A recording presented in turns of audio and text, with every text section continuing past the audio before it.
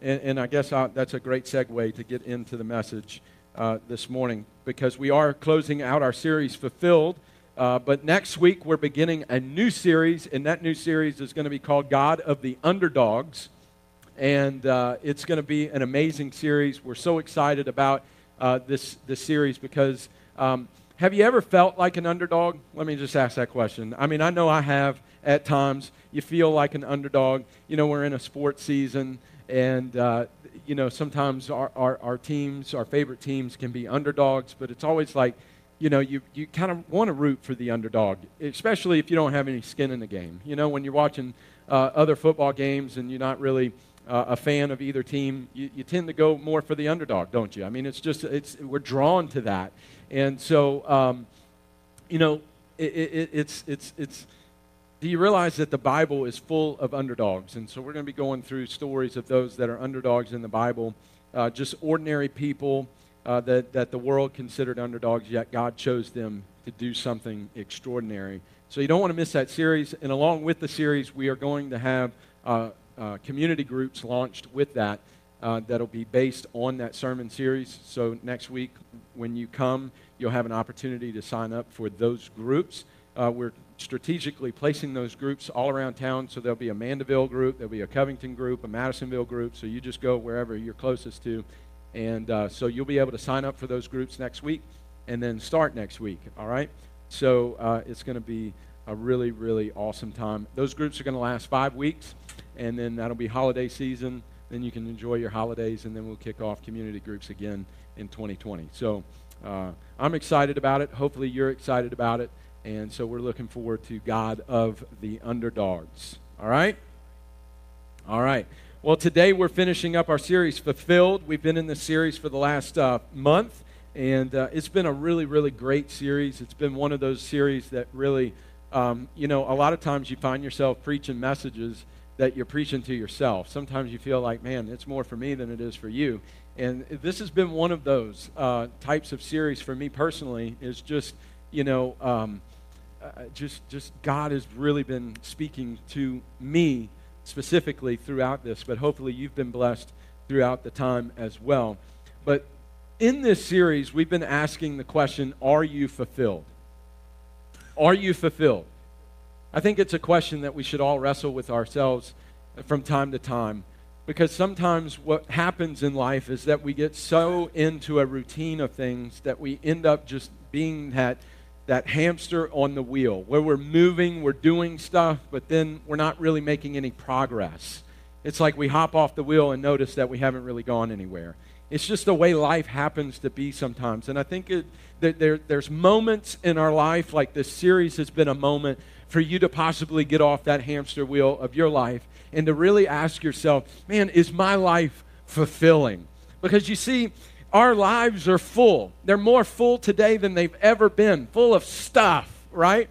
I mean, it's like, it doesn't matter what day of the week it is now. I mean, there is no day where you just get to relax, right? I mean, like, you might work 5 days a week, but you really work in 7, because the 2 days that you're not at your job, you're working at the house, you're cleaning the house, you're doing laundry, you're taking your kids to this ball game, that ball game, to this birthday party, that birthday party. Man, I have never had so many birthday party invites in my life. I mean, it's just, there's always something going on. And sometimes you have so much stuff you can't even fit it all in. You're having to tell people no. That's how full our lives are today. But as full as our lives are, is as empty as our spirits are. Because when we live full lives, when we allow the just busyness of life to take over, is when we lose that fulfilling feeling inside. And that's because our spirits are empty. We're just doing a lot of stuff, but there's no purpose in that stuff. We just keep going and going and going. But in John 10:10, Jesus said this. He said, the thief comes only to steal, kill, and destroy, but I have come that they may have life and have it to the full. And throughout this series, we've been talking about what some of those thieves are that are trying to steal your spiritual fulfillment, trying to steal that sense of purpose, because it's there to distract you, to just fill up your time with just a lot of stuff. Last week, I won't go through what we've been through every week, but last week we asked the question, but did you die?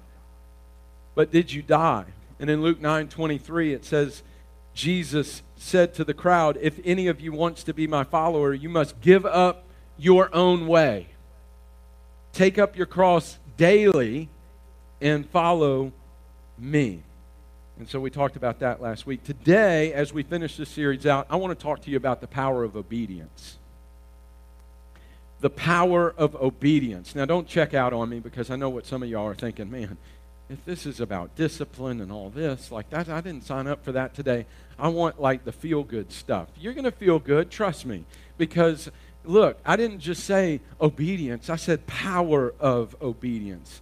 Man, like to think about this word obedience, it kind of has like this, because when you, at least for me, when I think of obedience, I think about my children. Anybody think about your children when you hear this word obedience? Yeah, that's right. You put the dis on the front of it. I'm trying to teach my kids that, like, do you love me? Like I ask them all the time, do you love me? Yeah. Well, then why don't you obey me? Like, you see what I'm saying? Like, but you deal with this obedience issue a lot. They don't understand that there's power that comes with obedience. You realize that you're more likely to do things for them when they're obedient? Like, they don't, that has not clicked in their head yet. They just expect, I'm going to act however I want, whenever I want, however I want, and then I'm still going to get everything. It's like we're trying, no. Like, my children have this thing where, like, if every time we go into Target, they think that that's just an automatic toy. I mean, like, that's an automatic, that like we're going to spend $15 today, Dad, because we're going into Target. And that $15 is on me. And then I ask Gavin, I'm like, Gavin, what have you done? Like, what have you done to deserve this? Absolutely nothing. Now, I love you, but I'm not just buying you something for the, like he thinks what he has done has walked through the threshold of Target. Like, that is good enough to get a gift, to get a toy, to get whatever. I mean, it's like, man, and then they'll get in there, and this is the classic. Because our kids are a lot smarter than what we give them credit for. I'm just saying. And master manipulators, okay? Gavin will throw this line to me. Dad, I just want to look. You ever get that from your kids? Dad, I just want to look. Just let me look at the toys. I'm not going to buy anything. Just let me look. 15 minutes later, he is throwing the biggest temper tantrum I have ever seen, because he has fixated himself on one thing. And it always happens to be the thing that is like $60. Like, come on, son. Like I'll get you the $1 Lego figurine in the checkout aisle, but I'm not getting you the $65 Lego set. You see what I'm saying? But, like, that's not good enough. It's never good enough, But they don't understand that there's power that comes with obedience. Like, if he's obedient, maybe I would spend the $65 from time to time. You see what I'm saying? But there's power with obedience. And I'm going to share a lot of scripture today, so I'm going to let it do most of the talking. Y'all all right with that? And I feel offended now. You see what I'm saying? Like, no, I'm just kidding. In John chapter 14, verses 15 through 21, this is what it says. It says, if you love me, keep my commandments, and I will pray the Father, and he will give you another helper. You see, I love this, because what he's doing is he's attaching obedience to power. You see what he's doing? He's saying, if you love me, you'll obey me. And guess what? If this happens, my Father's going to send you another helper, that being the Holy Spirit. What's the Holy Spirit? He's full of power. That's the reason he even came. He sent the Holy Spirit to give us power. Man, is somebody with me this morning? That he may abide with you forever. Verse 17, the Spirit of truth, whom the world cannot receive, because it neither sees him nor knows him, but you know him. For he dwells with you and will be in you. I will not leave you orphans. I will come to you. A little while longer, and the world will see me no more, but you will see me. Because I live, you will live also. And that day you will know that I am in my Father, and you in me, and I in you. Verse 21, he who has my commandments and keeps them, it is he who loves me. And he who loves me will be loved by my Father, and I will love him and manifest. Somebody say manifest. Myself to him. Man, that is powerful. Do you realize that when you love Jesus, you will obey Jesus? And the promise he gives is that he will manifest himself in you. So there's power in obedience. Jesus goes on in John 15 where he's talking about him being the vine and us being the branch. And he talks about this in verse 9 of chapter 15. I have loved you even as the Father has loved me. Remain in my love. When you obey my commandments, you remain in my love. Just as I obey my Father's commandments and remain in his love. I have told you these things so that you will be filled. Somebody say filled with my joy. Yes, your joy will overflow. This is my commandment. Love each other in the same way that I have loved you. So it starts with love, right? It starts with love. And where does love begin? It begins with God because God is love. God loved us before we even loved him. He loved us before we even recognized him. He loved us before we were even created. He loves you. And so when we come into an encounter with that love, that's when we begin to know what genuine love is. You see, because until you have an encounter with Jesus, I don't believe you know what genuine love is. You know what the world's idea of love is, which that is perverted, it's misconstrued, it's not real, it's not genuine, it's not authentic. But when you come into an encounter with Jesus, because if he's going to tell me he's love, well, then you try to argue with me to tell me that you know what love is without knowing him.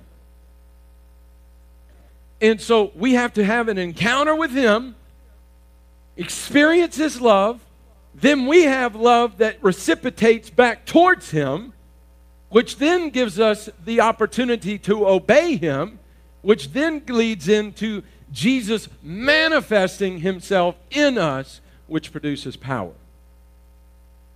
So let's take a look at these things. The first one is love.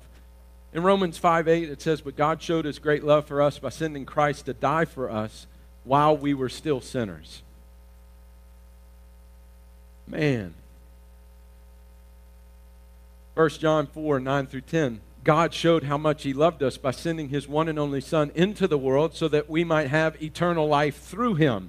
This is real love, not that we loved God, but that he loved us and sent his Son as a sacrifice to take away our sins.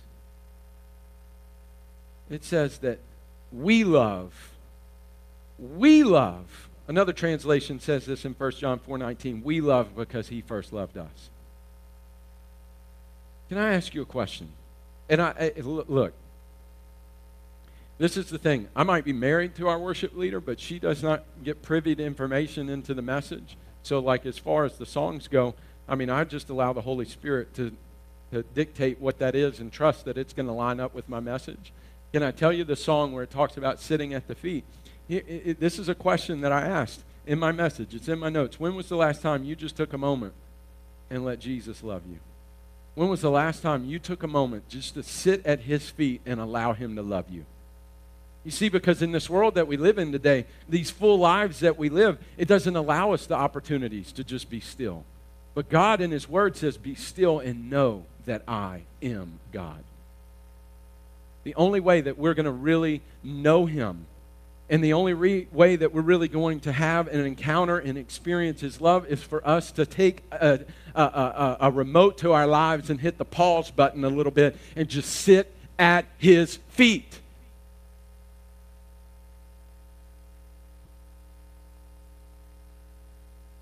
That's why moments like Tuesday nights when we have prayer are so powerful, because it is a break from the norm to just come and sit at his feet. You see, because prayer isn't just you having a one-way conversation. It's an opportunity for you to just sit at his feet and to be able to communicate with him. But the glorious thing about prayer is that he wants to communicate to you. He wants to speak to you. You know, sometimes I think we've got this false idea that God only wants to speak to the people that are on the platform. God only wants to speak to a prophet. They only want to speak to this person or to that person. Let me tell you, you are created to hear God. You were created because God loves you, wants to have a relationship with you. And the last time I checked, it takes two to have a relationship. It's not just a one-way street. And He wants to speak to you. He wants to speak secrets into your life. He wants to speak to you to uncover things that He's put there from the beginning of time. He wants to speak dreams. He wants to speak purpose. He wants to speak destiny into your life. But when was the last time that you were just at His feet and being still so that you could know Him?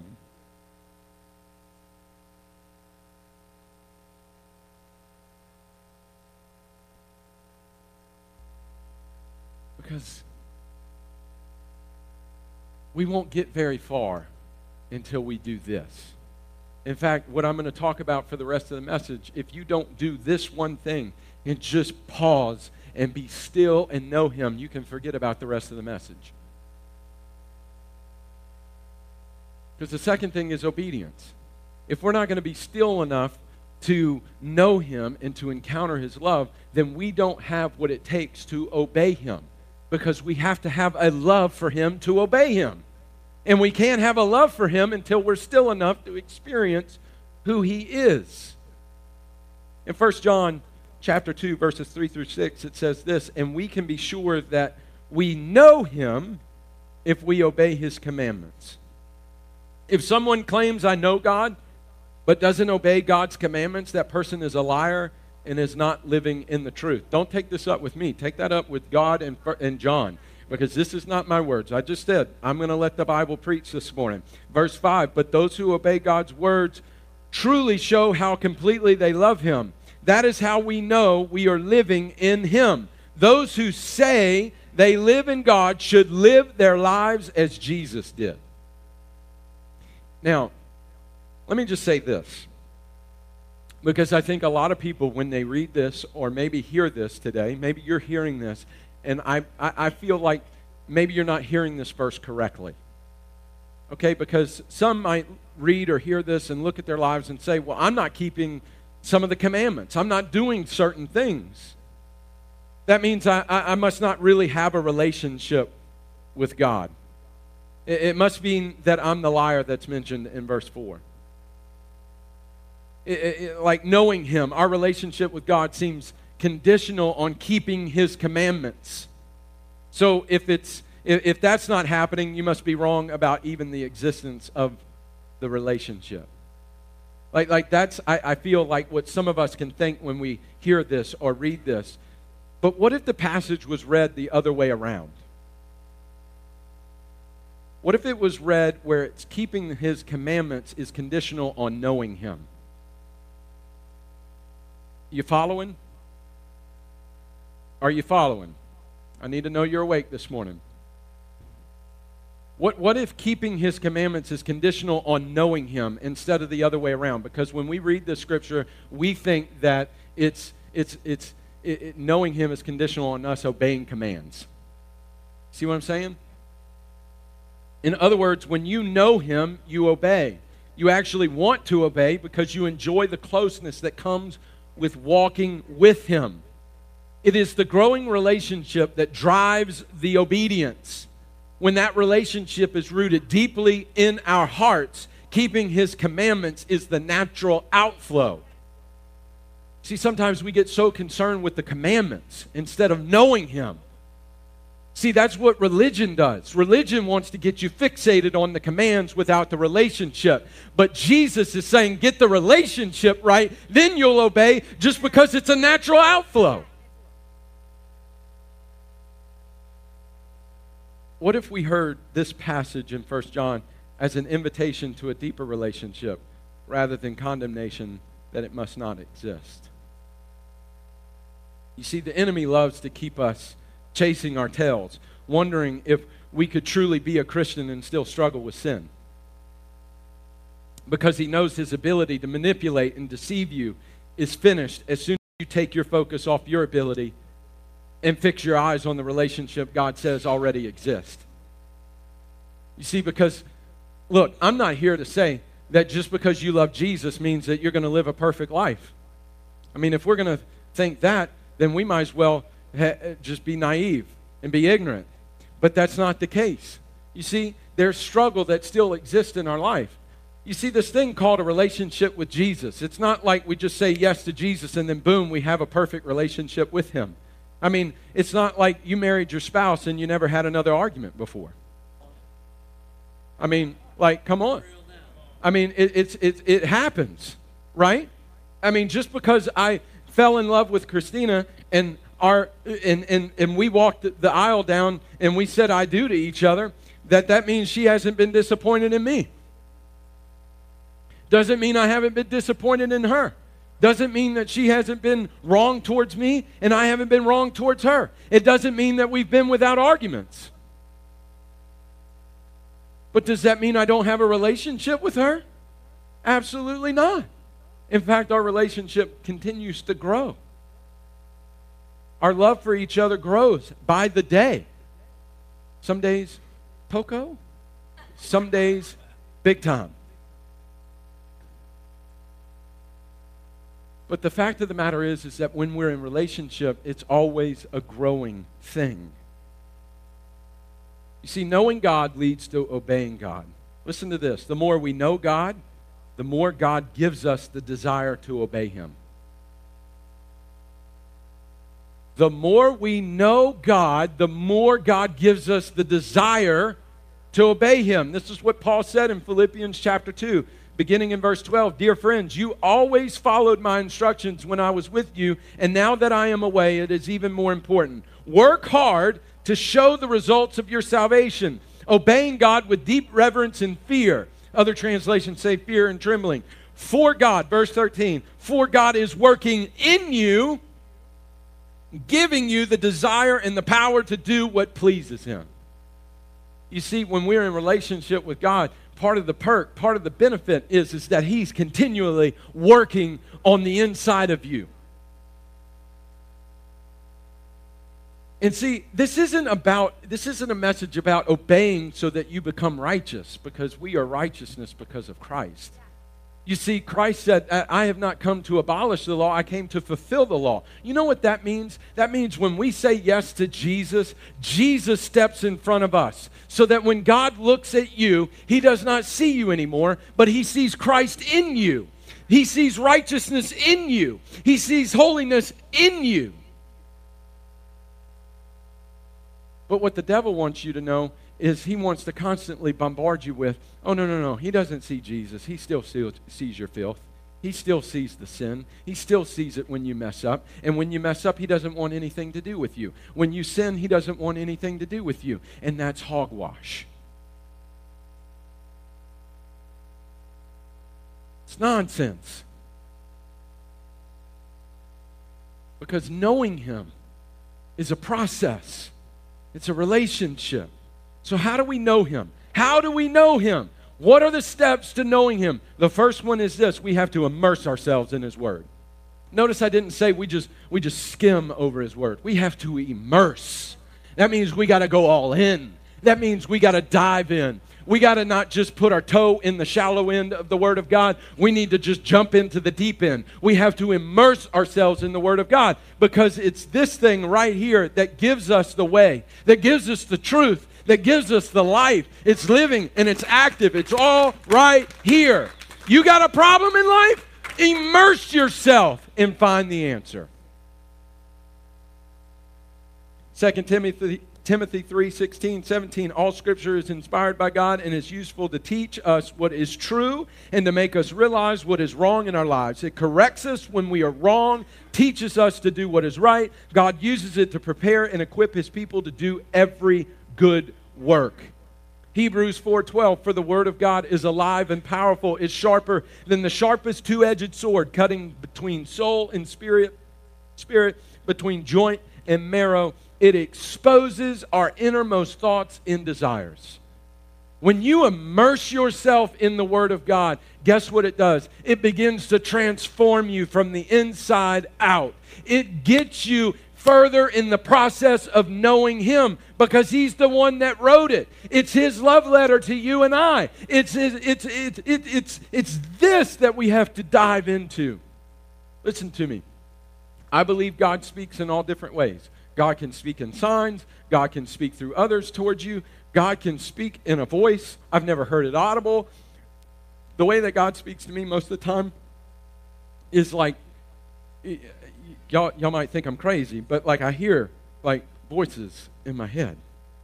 Anybody else?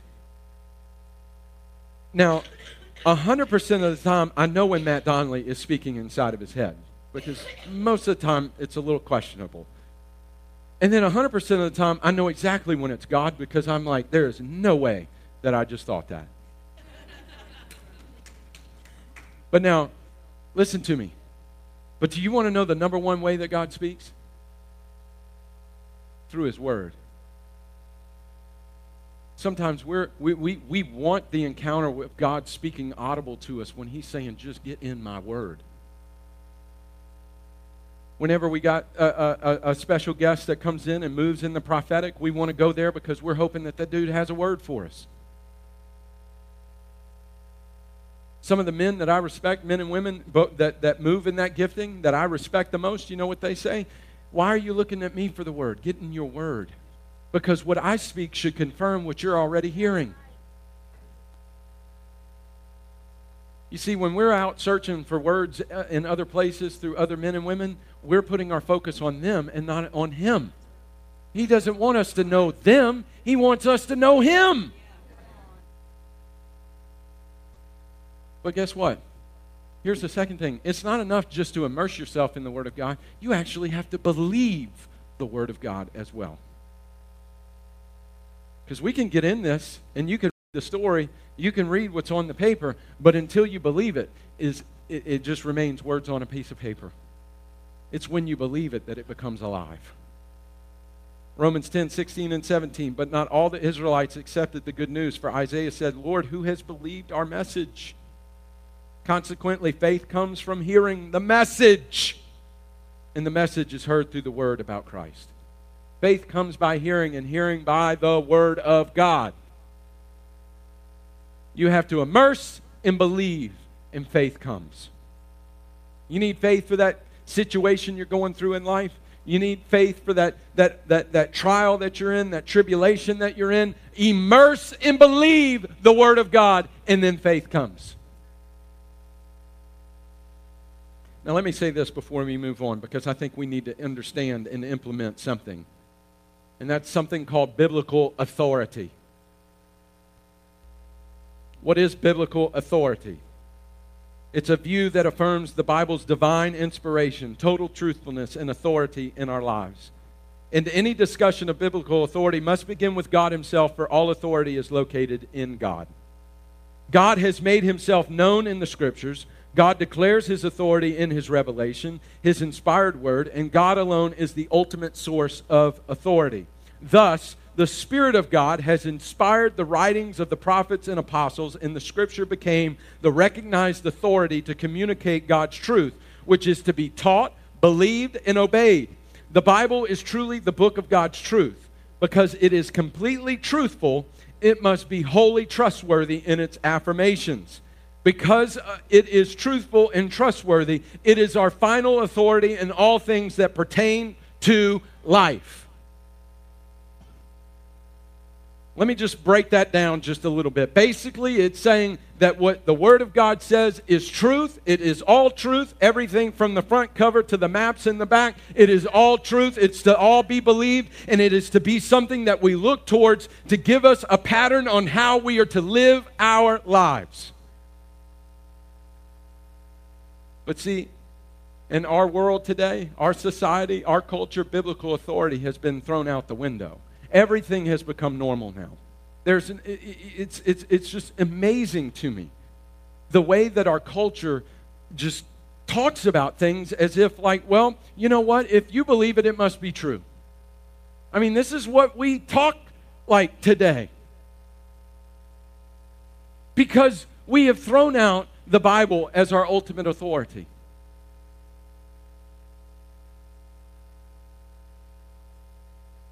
There is no biblical authority in America anymore. None. There's no moral compass in America today. It's gone. It's just do whatever you want to do, however you want to do it, whenever you want to do it, because if it makes you feel good, it must be right. And if you believe it, it must be right. I don't care if you disagree with it. It's the fact that I believe it's true. We have become our own authority. And my goodness, when we become our own authority, you better watch out because all hell is about to break loose. I put this quote on Facebook this week, and I'm reading this book called God is Good by Bill Johnson. And he wrote this. He said, we must not try to make the Scripture say what we believe, but we must adjust what we believe according to the mandate given in Scripture. You see, that's what we try to do today. Because do you realize, let's think about this for a minute. If you're in this room today and you believe in God, okay, then you obviously believe that He created you. Is this true? You can't say you believe in God and say, I don't believe He created me. If you believe in God, you believe He created you. Scripture tells us that God created us in His image. Is that true? Okay, so if we're created, then we have to have this thing called instinct, correct? You know, one of the things that I think is amazing is whenever tragedy strikes or something that happens, into a lot of people, what's the first thing that comes out of their mouth? Oh, God, right? Think about it. When you see something that's just horrific, you just automatically, it's just, oh, God. Why? Because it's instinct. Because you were spoken into existence. God spoke you into existence. God created you, and therefore you have an instinct on the inside of you. So that when you see something like that, the first reaction is an instinct. Oh, God. Because you're crying out to the Creator.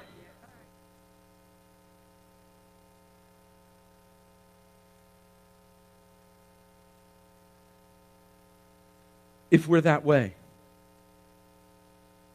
then something deep down inside of every single person that has breath, there's a longing that's there. Some people call it a God-sized hole in their heart, right? And nothing can fill that except for God Himself. But see, what's happened in our culture and the way that we're being raised up, because trust me, we can try to raise our kids all day long. But the world will raise your kids if you don't do it for them. And I'm going to tell you something, like if we don't start implementing biblical authority in our homes, then we're going to see all hell break loose. You're going to see things happen that you wish would never happen. And it's just the fact of the matter. And the thing about it is that we have to realize is that, listen, when we don't acknowledge who God is, then we become our own authority. But you can never escape the fact that you're created by God. So that longing that's there, it's never fulfilled until we come to Him and say yes to Him and accept Him and take His biblical authority into our lives. But we got too many people that want to take Scripture out of context. We got too many people that want to marry two Scriptures that really don't have anything to do with each other to make it okay to believe the way that they believe. Look, I'm not here. Hey, look, this isn't about what Matt Donnelly thinks is right and wrong. It's what the Word of God says is right or wrong. And you know what? If somebody's going to come to me and tell me, hey, look, what do you think about this? My response is going to be, go immerse yourself in the Word of God, see what it says, and then come back and we'll have a discussion. Because you're not going to turn it on me and say, well, you know what? That's what you believe. No, it's not what I believe. It's what the Word of God believes. And because I know God and I have a relationship with God, He's become the authority in my life. So it doesn't matter what I think. It doesn't matter what I believe. Because when we come to know who Jesus is, listen, this is another thing that the church has made an error on, is that we only want Jesus as Savior, but we don't want Him as Lord. But He says to confess me as your Lord and Savior. You see, Savior is getting you out of the place of the pit of hell by saying yes to Him and having your sins forgiven so that you can have access. But when He says Lord, that means that we die to ourselves on a daily basis. We take up our cross. We say it's not about me anymore. It's all about Him.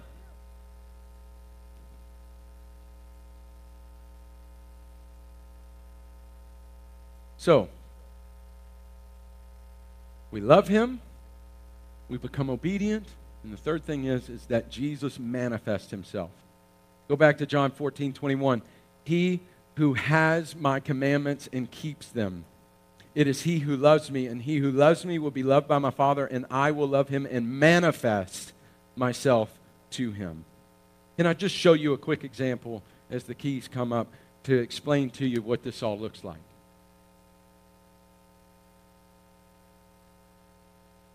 We can go to the book of Acts, and we can see this whole thing happen. Okay? Now let me show you. I'm tired of standing behind that thing.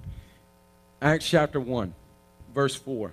Says, once when he was eating with them, that being Jesus, he commanded them, do not leave Jerusalem until the Father sends you the gift he promised you, as I told you before. John baptized with water, but in just a few days you will be baptized with the Holy Spirit. So here's what Jesus did. He's meeting with his disciples. This is post-resurrection, so he's already gone to the cross. He's died. He was in the grave for 3 days. He's broken out of the grave because he defeated death, hell, and the grave. Jesus is alive.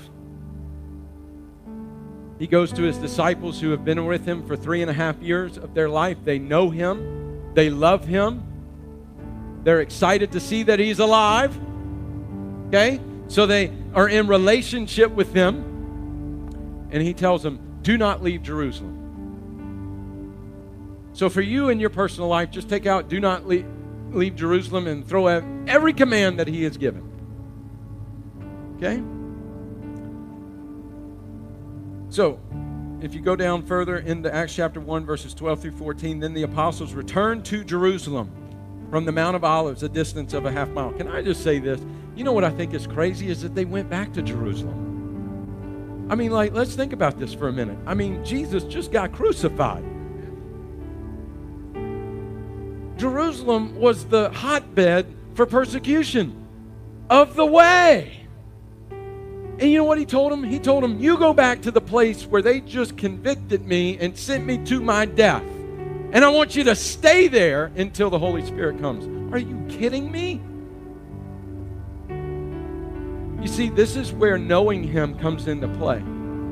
Because if you don't know him, if you don't really know him, when he tells you to do something that is so off the wall, you're just going to tell him, no, thank you, sorry, walk away. And then you miss out on him manifesting himself in you. You miss out on the power that he desires to pour out onto you. Verse 13, when they arrived, they went to the upstairs room of the house where they were staying. Here are the names of those who were present: Peter, John, James, Andrew, Philip, Thomas, Bartholomew, Matthew, James, Simon, and Judas, son of James. They all met together and were constantly united in prayer, along with Mary, the mother of Jesus, several other women, and the brothers of Jesus.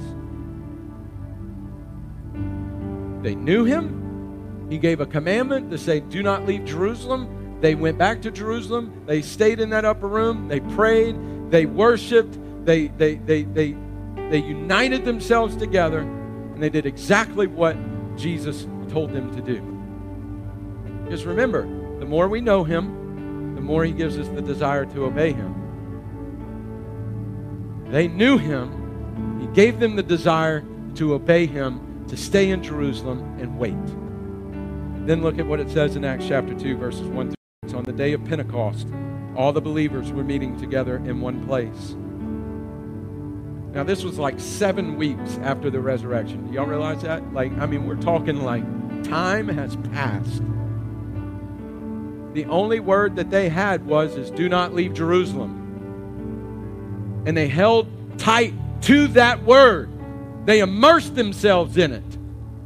They believed it because they knew him. And on this day of Pentecost, all the believers were meeting together in one place. And suddenly, come on, somebody say suddenly. suddenly. Can I tell you that when we're on this life and path and relationship with Jesus, there are going to be times and periods where it seems like He's not speaking. Anybody been there before? Where it feels like He's not really there? Where you're in a 7-week time period? Some of y'all might be like, 7 weeks? Try 7 months. Then others of you are saying, 7 months? How about you try 7 years?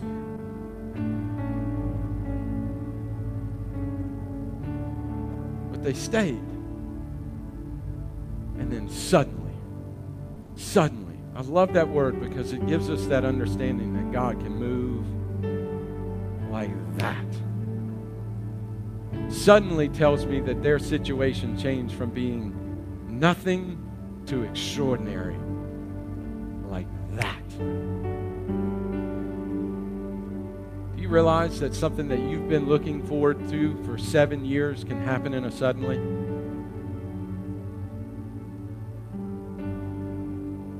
You might be walking through something right now and you have just a mustard seed of hope. Can I tell you, suddenly that mustard seed can turn into the full tree? Suddenly there was a sound from heaven like the roaring of a mighty windstorm, and it filled the house where they were sitting. Then what looked like flames or tongues of fire appeared and settled on each of them, and everyone present was filled with the Holy Spirit and began speaking in other languages as the Holy Spirit gave them this ability. At that time, there were devout Jews from every nation living in Jerusalem. And when they heard the loud noise, everyone came running, and they were bewildered to hear their own languages being spoken by the believers. Here's what I'm trying to get you to understand. When we know Him, we love Him. When we love Him, we obey Him. When we obey Him, Jesus manifests Himself in us. But it just goes, it just keeps going, because this is how good Jesus is. It's that it's not just about you. It's about people around you. Think about it.